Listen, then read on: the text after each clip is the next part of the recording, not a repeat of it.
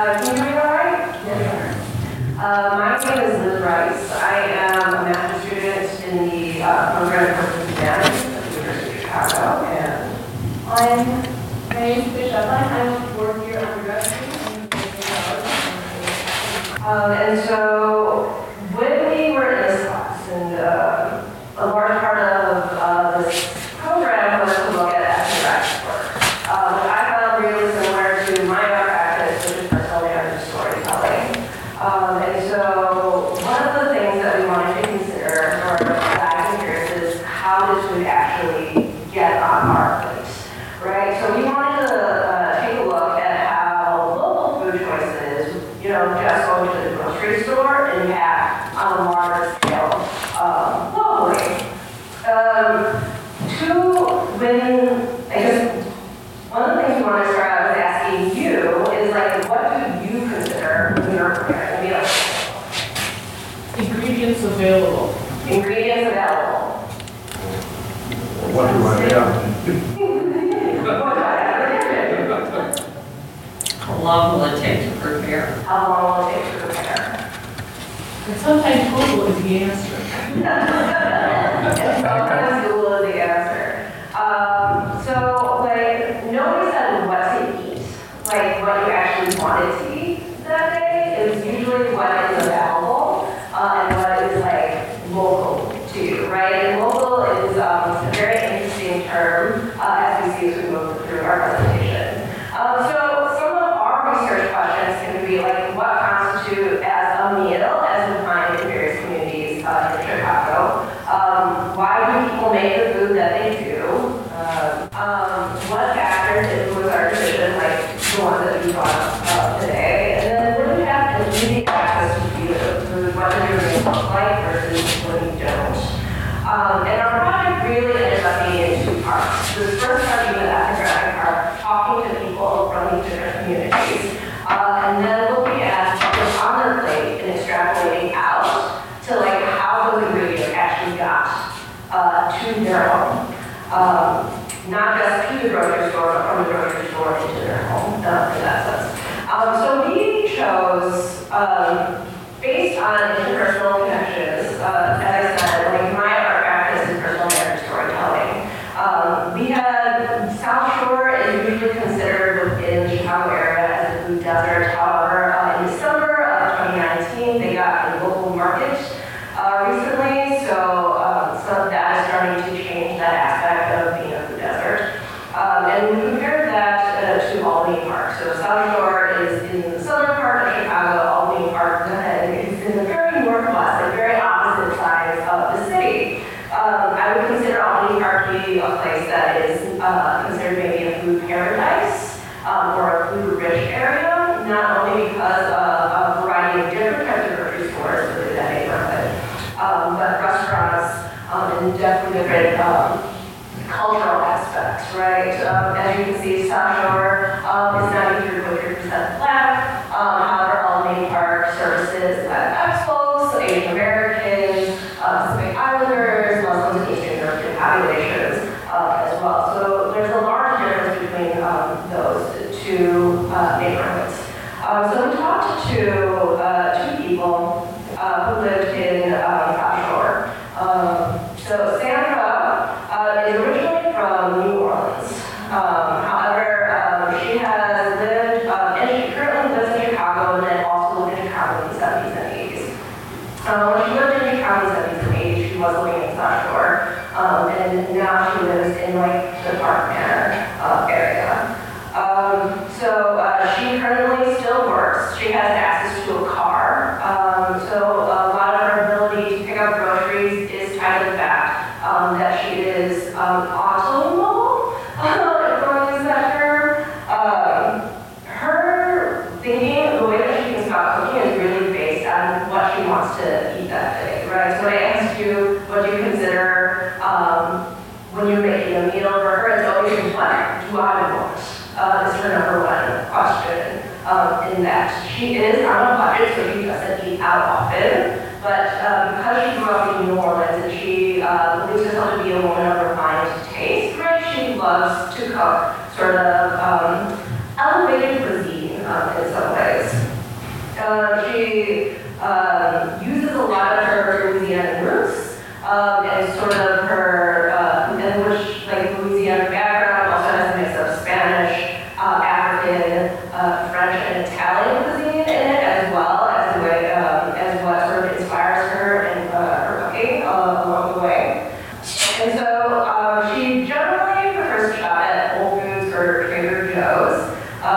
and I do remember she saying that Trader Joe's is her Achilles heel, because she can just buy one thing when she goes to Trader Joe's. She always sees something like that, she's just like, oh, and if she doesn't buy it then, she'll always go back to get it later. But she also prefers a store on the south side called Market Fisheries, because they sell whole shrimp, which is what she is used to, right? So there's this like nostalgia aspect to her as well when she thinks about purchasing her groceries and what she's cooking for that evening. The other person that we talked to who lives in South Shore is Dion. Dion is over 60, and he is initially from the Englewood area, but has lived on the north side for the past, 20 plus years or so, and only within the last 4 years has moved back to the south side, specifically South Shore. He is also on a budget and receives assisted living through the government.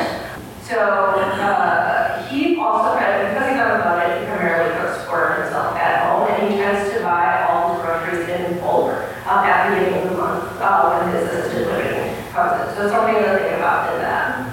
Because he lived on the north side, specifically Edgewater Rogers Park for so long, he still tends to do most of his grocery shopping in Edgewater and Rogers Park.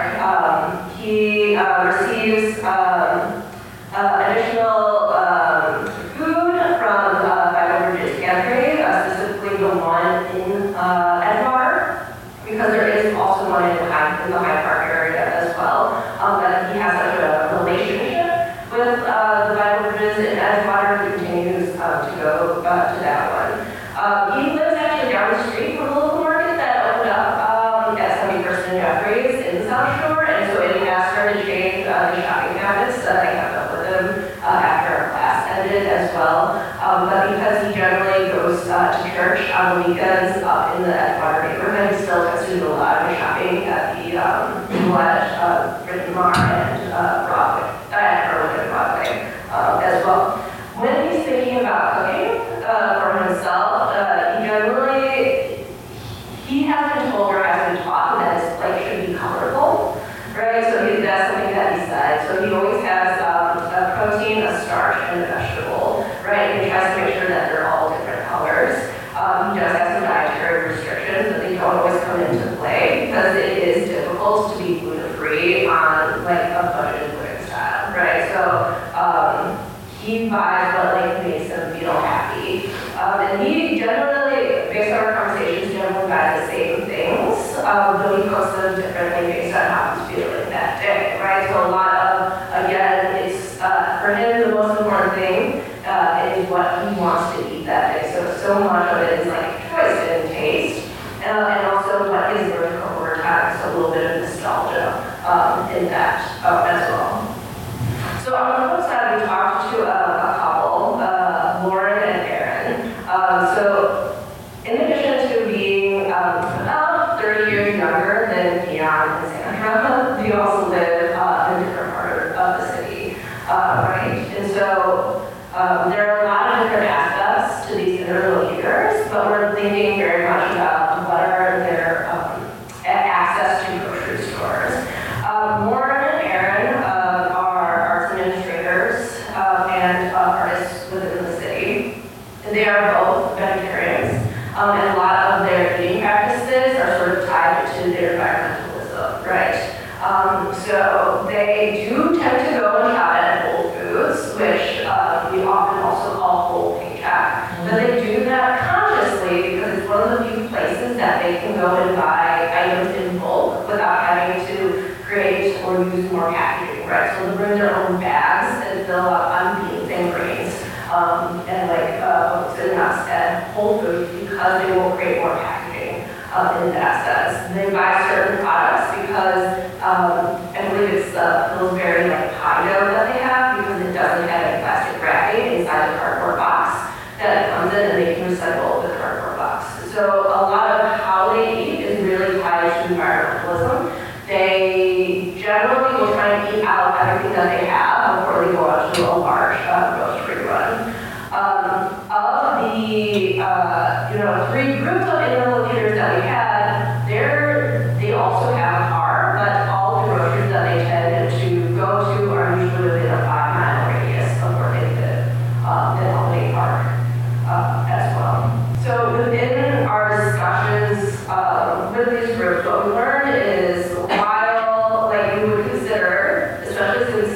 people are on budgeted living or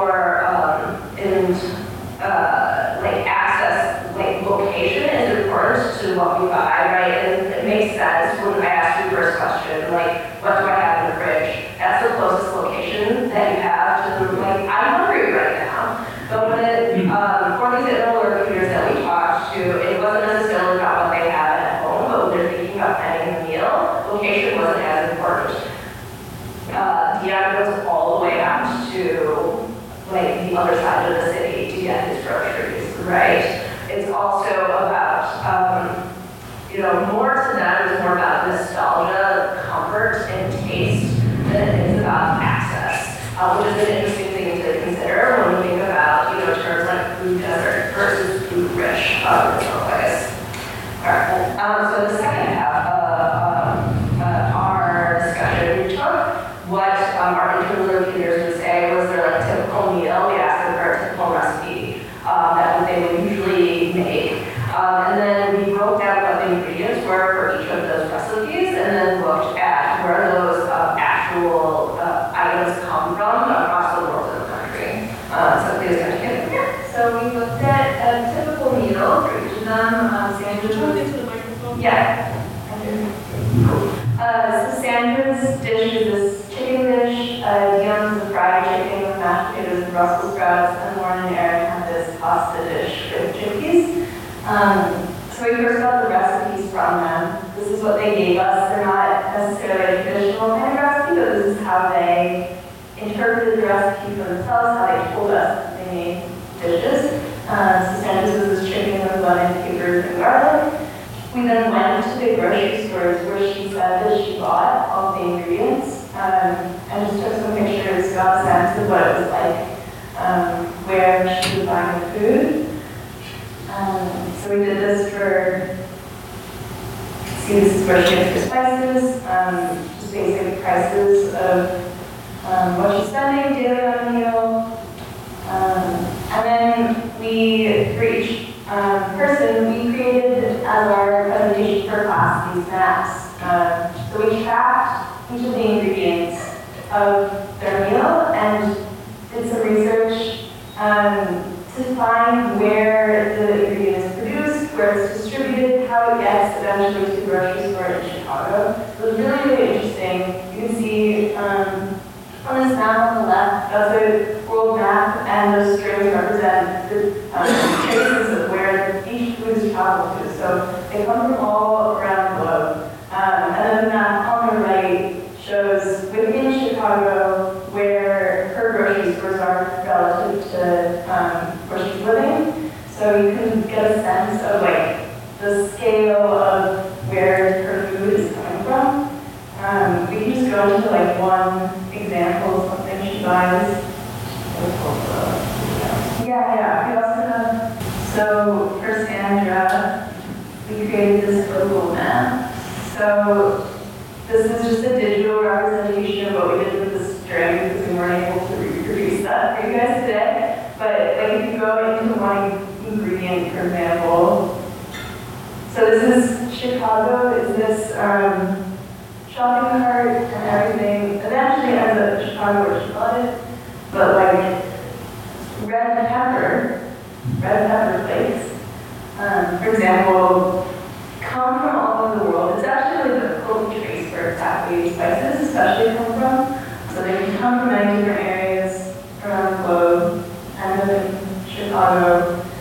A lot comes from India, and then distributed in Chicago. Spaghetti squash originates in Mexico, that's distributed in, what is that? Crosses the border. It crosses the border in Arizona. Right, so like spaghetti squash is native to Mexico. It crosses the border into Arizona, and then like from the distributors are like right across the border in Arizona, and then distribute them across the U.S. As well. So we just learned a lot about some specific ingredients. I mean, obviously not everything that they're cooking with. And if you want to spend more time with these maps later, you definitely can. So where would the capers come from? Because that was on your Yes. They are typically grown in Turkey or Morocco. And then for the specific version that she was using in her food, or the one that she had bought, is packaged in New Jersey and then distributed from New Jersey to Chicago. And I guess this, like, part of the reason we wanted to show this is just to give you a sense of like how something, like, you don't consider how far it takes for the ingredients that we have to get onto our plate, right? Chicago's our home, and there are, in the summertime, we have like farmers market, we get a better sense of, Chicago's a farmer's market, like, we have farmer's markets in the summer, right? You talk to the farmer and have a one-on-one conversation with the farmer about, if you want, how the Brussels sprouts are grown, right? Where did they come from to get here? But if you walk into a grocery, that personal aspect of it gets taken away, right? And we actually don't know how much time, that any of these ingredients have been sitting in any sort of, automobile or plane or train, shipped, and some things are still shipped, anymore via ocean to get to our plate, right? For something like Sandra, who also had chicken in Dion, Sandra specifically bought a like Amish Farms chicken, right? And we were able to trace that to either Nebraska or Ohio as the factories that those chickens came from, which were less than 50 miles away from the manufacturing facility where they, killed the cut chicken into pieces and then like distributed it to Chicago. For whatever chicken that Dion received from Vital Bridges was distributed from, so there's a distribution company called Peter Murphy in like the southern part of the city out of Western, right? But the chicken that it comes from could come from Puerto Rico. It could come from one of the many United States like chicken farms that we have, mostly in the eastern part of the country, or it could come from Mexico. We have no idea in that sense. And the company that produces those chickens are resilient based.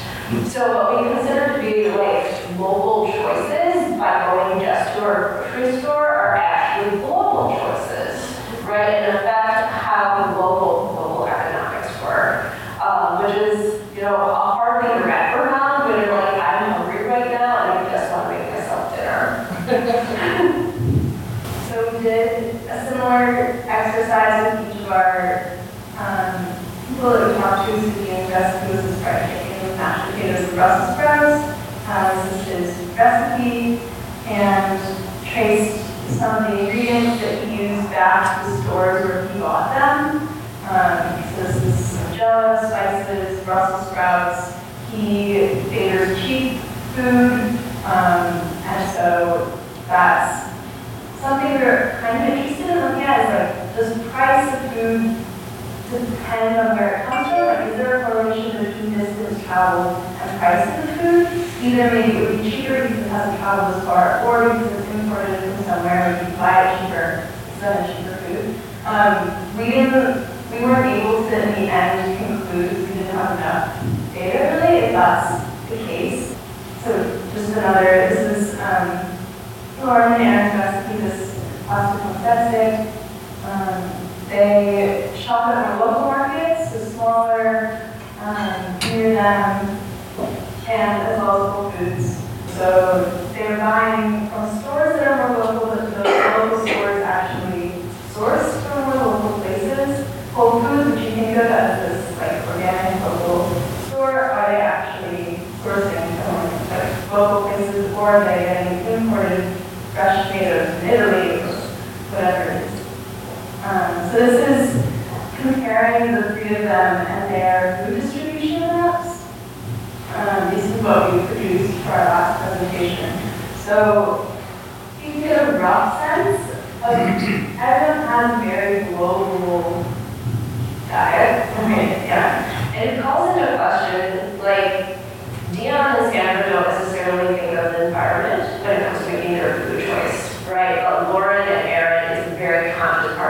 what they eat, but what they buy can rack up, carbon footprints because they're importing, they might buy and bring in like a glass jug to their local grocery store to get olive oil because the grocery store imports like a large tanker from Crete, right? But that large tanker still needs to come from Crete to here, and that, causes a lot of environmental issues. This is There was something from Australia, Western Australia. Almost nothing in Western Australia except for, I was wondering what did you get from it? Chickpeas. Chickpea. Australia actually is one of the largest exporters of chickpeas. So yes, it's not so bad. Yeah. You know where your gelatin mostly comes from? Cows? Argentina. That makes sense. Yeah, it does, doesn't it? So this The is gelatin itself, there's a lot of beef production there. This is the digital representation of Lauren and Aaron's foods. We can go, here's chickpeas and If you just look at one of them, we'll show chickpeas. Oh, can you hear me? yeah. So China and Australia, they're one of the exporters of chickpeas, right? And this goes back to like trying to figure out exactly where products come from because depending on where they're manufactured, they might buy from two different countries, mix them together and sell them back to you. In that sense. What like the curiosity comes to as local eating becomes popular, right? But there's a cost aspect of it. The consumer pays a larger cost to eat things that are closer to them than it is to eat globally, which was not the case 150 years ago. How do we consider sort of what does that mean as we go forward when it comes to how we eat, right? Especially when it comes to discussions around climate change and global climate, and how, especially like countries like America, affect other countries' economies based on agriculture and what we import from other countries. One other ingredient that I found really interesting, so Morton salt, which started in Chicago, but is not,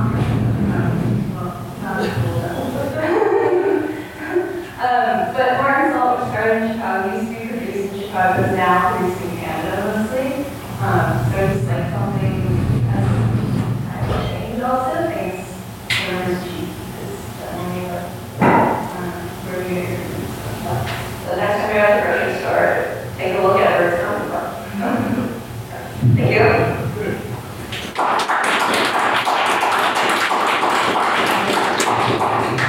Can you take questions? Other questions? And this is how we had it all displayed there. I guess most people they like a lot of the stuff is local. When they like local, sometimes it can be grown in Michigan, it will be labeled. Sometimes there is no label.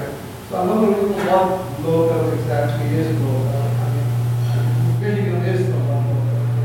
I'm not entirely sure, right? But it is something to, I don't think that there's any like jurisdiction around what that term actually means. And I will pose coffee as a way to think about that. Chicago has a lot of local groceries, right? And so they might write that,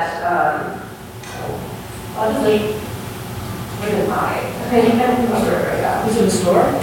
Yeah, the like say Chicago chain of thank you. Intelligentsia coffee because there's no local Chicago chain, but where in Chicago do you grow coffee? I think like all of the beans are imported, but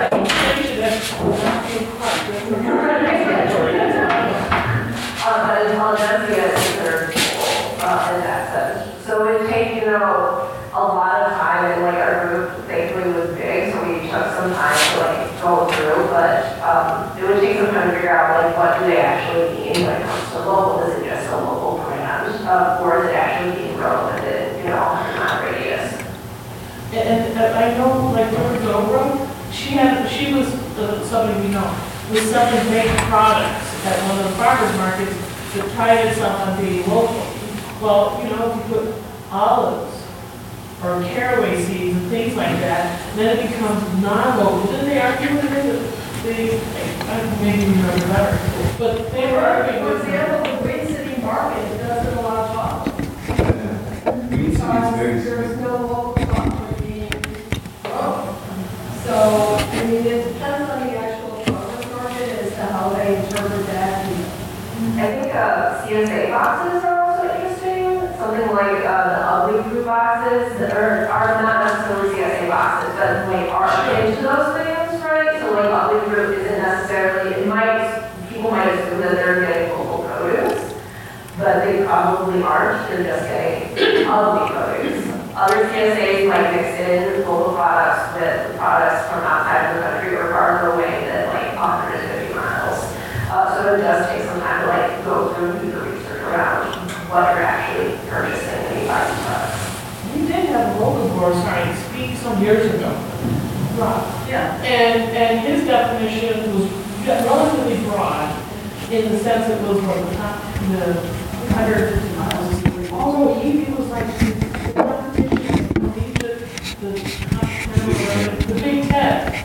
So it came with the Big Ten territory, it was fine. And also the challenge for him, at least when they started doing it, I don't know if they're still practicing local boards carefully, but it was like storing food, like storing potatoes and onions and stuff like that in their attic, so that they could get through the winter and still continue their local board. You have to wait through the difficult. I have a comment on a question. I'm a member, owner of the Dill Pickle Food Co-op, or only food co-op, but there's a new one coming up in Rogers Park. And we try to have local, which means sort of like the farmers markets, but everybody wants oranges and olive oil and coffee and lemons. And so you can see by having those things that some people want. So you make choices, you know, what you need to eat. We don't want to get sturdy. Even people who go outside it, be flexible about it. Multiple questions. Did you share this information with the participants? And if so, did it change any way they thought about eating before? Not yet. I'm trying to figure out what the best way to approach that subject because it also looks pretty cool. And so sometimes it's not easy to have local conversations with your guests. I'm sure they know that. Right, and there's value, right? Like we know you all can, you know, be sort of time. So I think a lot of it comes to like this is that you sort of anime and a lot of things like that.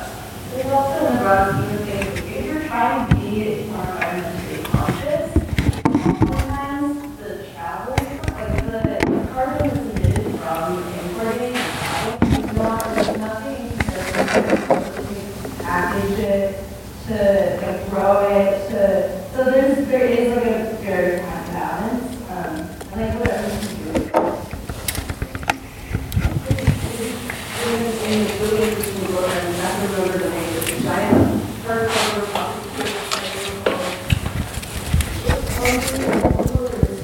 it's a long-term project. It's photographs all over the world, and they were asked to show what they these were put on the table.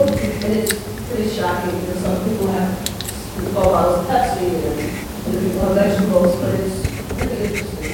You've ever seen that? I think I've seen some images. I can't remember what it's called. I got it at home.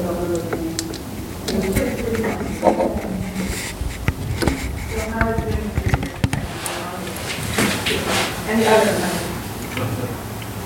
I still don't think primarily about where I'm food.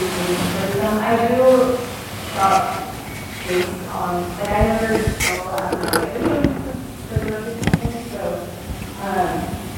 but I think generally I do, put a thing on packaging, and be worried about where it ends.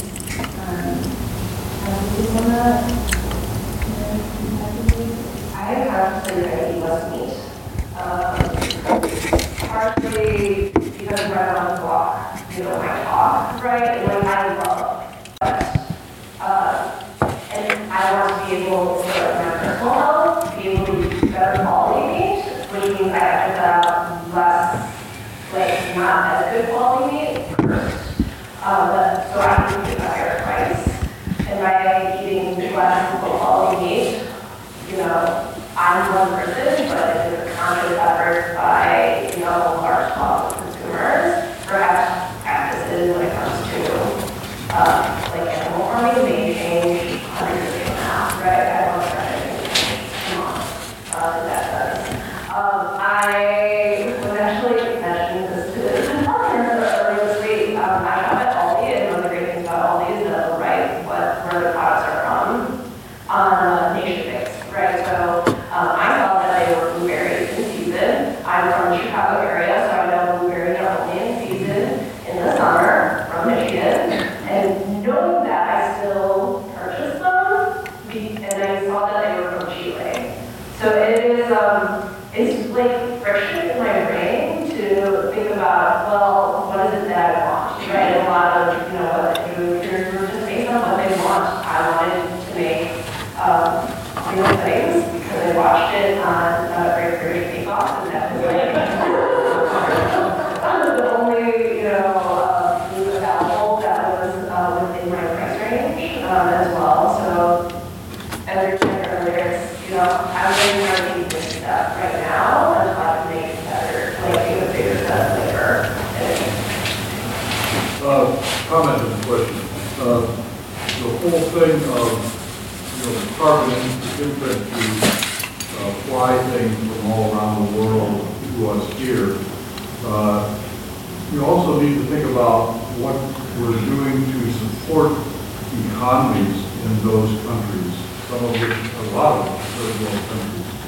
But my question is, you've got a very interesting, very interactive presentation here. Are you making it available online somehow?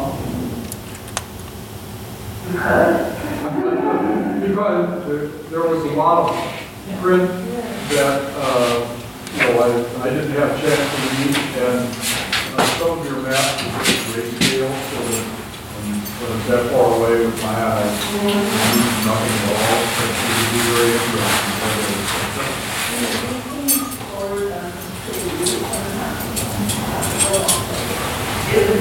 It wasn't intentionally, I think, crew members of ours, when we first started, wanted to create something that would be useful to people. And so I think part of the reason it ended up this way with that intention in mind, but I mean, it was a very short amount of time to do a large amount of work. So I thought in the future that we would go and look at where it comes from is a possibility. Just a quick comment. I think we all talk about globalization today, but it's useful actually to look at the way in which